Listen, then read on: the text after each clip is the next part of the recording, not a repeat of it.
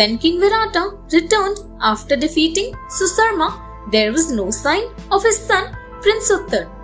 While searching for him, they got the news of the defeat of the Kaurava army by Uttar. Virata was extremely proud, but when Yudhishthira praised Brihanala, he hit him in anger. Meanwhile, Uttar retuned and told his father to apologize for striking Yudhishthira. The king was puzzled. The next day, he entered the court and found Kanka, Vallabha, Brihanala, Dharmagranthi and Tantripala seated among the princes. The king was furious till the Pandavas revealed their secret. King Virata realized the mistake he had made. He surrendered his kingdom to Yudhishthira. Princess Uttara was married to Abhimanyu. A messenger from Duryodhana brought an apology from him and also told the Pandavas that they must go into exile for 12 years again as they were recognized. Tell him the period of 13 years is over, said the Pandavas in reply.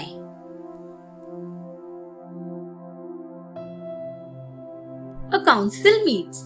The Pandavas moved to Upaplavya in the Matsya kingdom. Krishna and Balrama with the Yadava forces, Drupada and Drishtadyumna with their armies and several other princes arrived. The marriage of Abhimanyu and Uttara was celebrated. Then discussions began about a war to get the Pandavas their kingdom. Some, like Balrama, were not in favor of war. Krishna and Drupada said that there were ties of family and friends between the Pandavas and the Kauravas. War would be very difficult for them and for their allies. So it was decided that first efforts should be made to find a peaceful solution by sending a messenger to Dhritarashtra, misled by his sons, asking for the return of the Pandavas' kingdom. Perhaps Vidura and Bhishma and the teachers Drona and Kripa would be able to persuade the foolish king. This would also give the Pandavas time to prepare for the impending war. Arjuna's charioteer. Once the messenger had been sent off to Hastinapur, the Pandavas began preparations. They first informed all the kings and princes who were their friends to be ready for the war. Arjuna went to Dwarka himself to seek help from Krishna. Duryodhana too reached there the same day. Krishna was sleeping when they arrived. Duryodhana sat on a chair at the head of Krishna's bed, while Arjuna stood at its foot.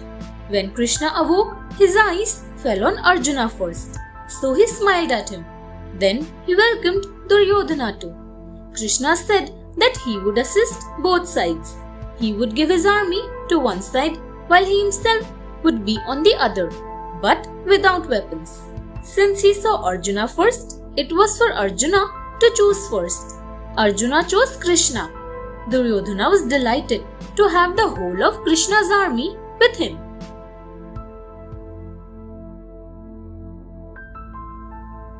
Duryodhana's hospitality.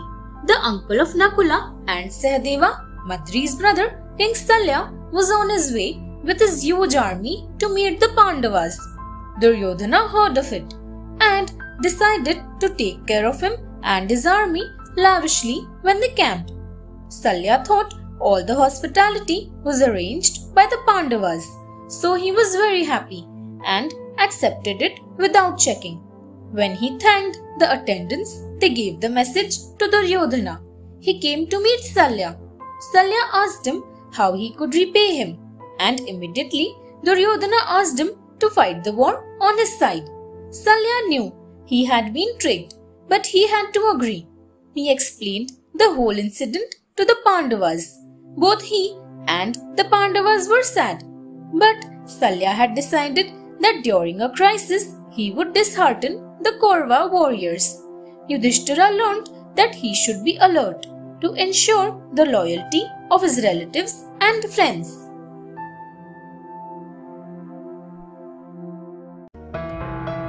Thanks for watching.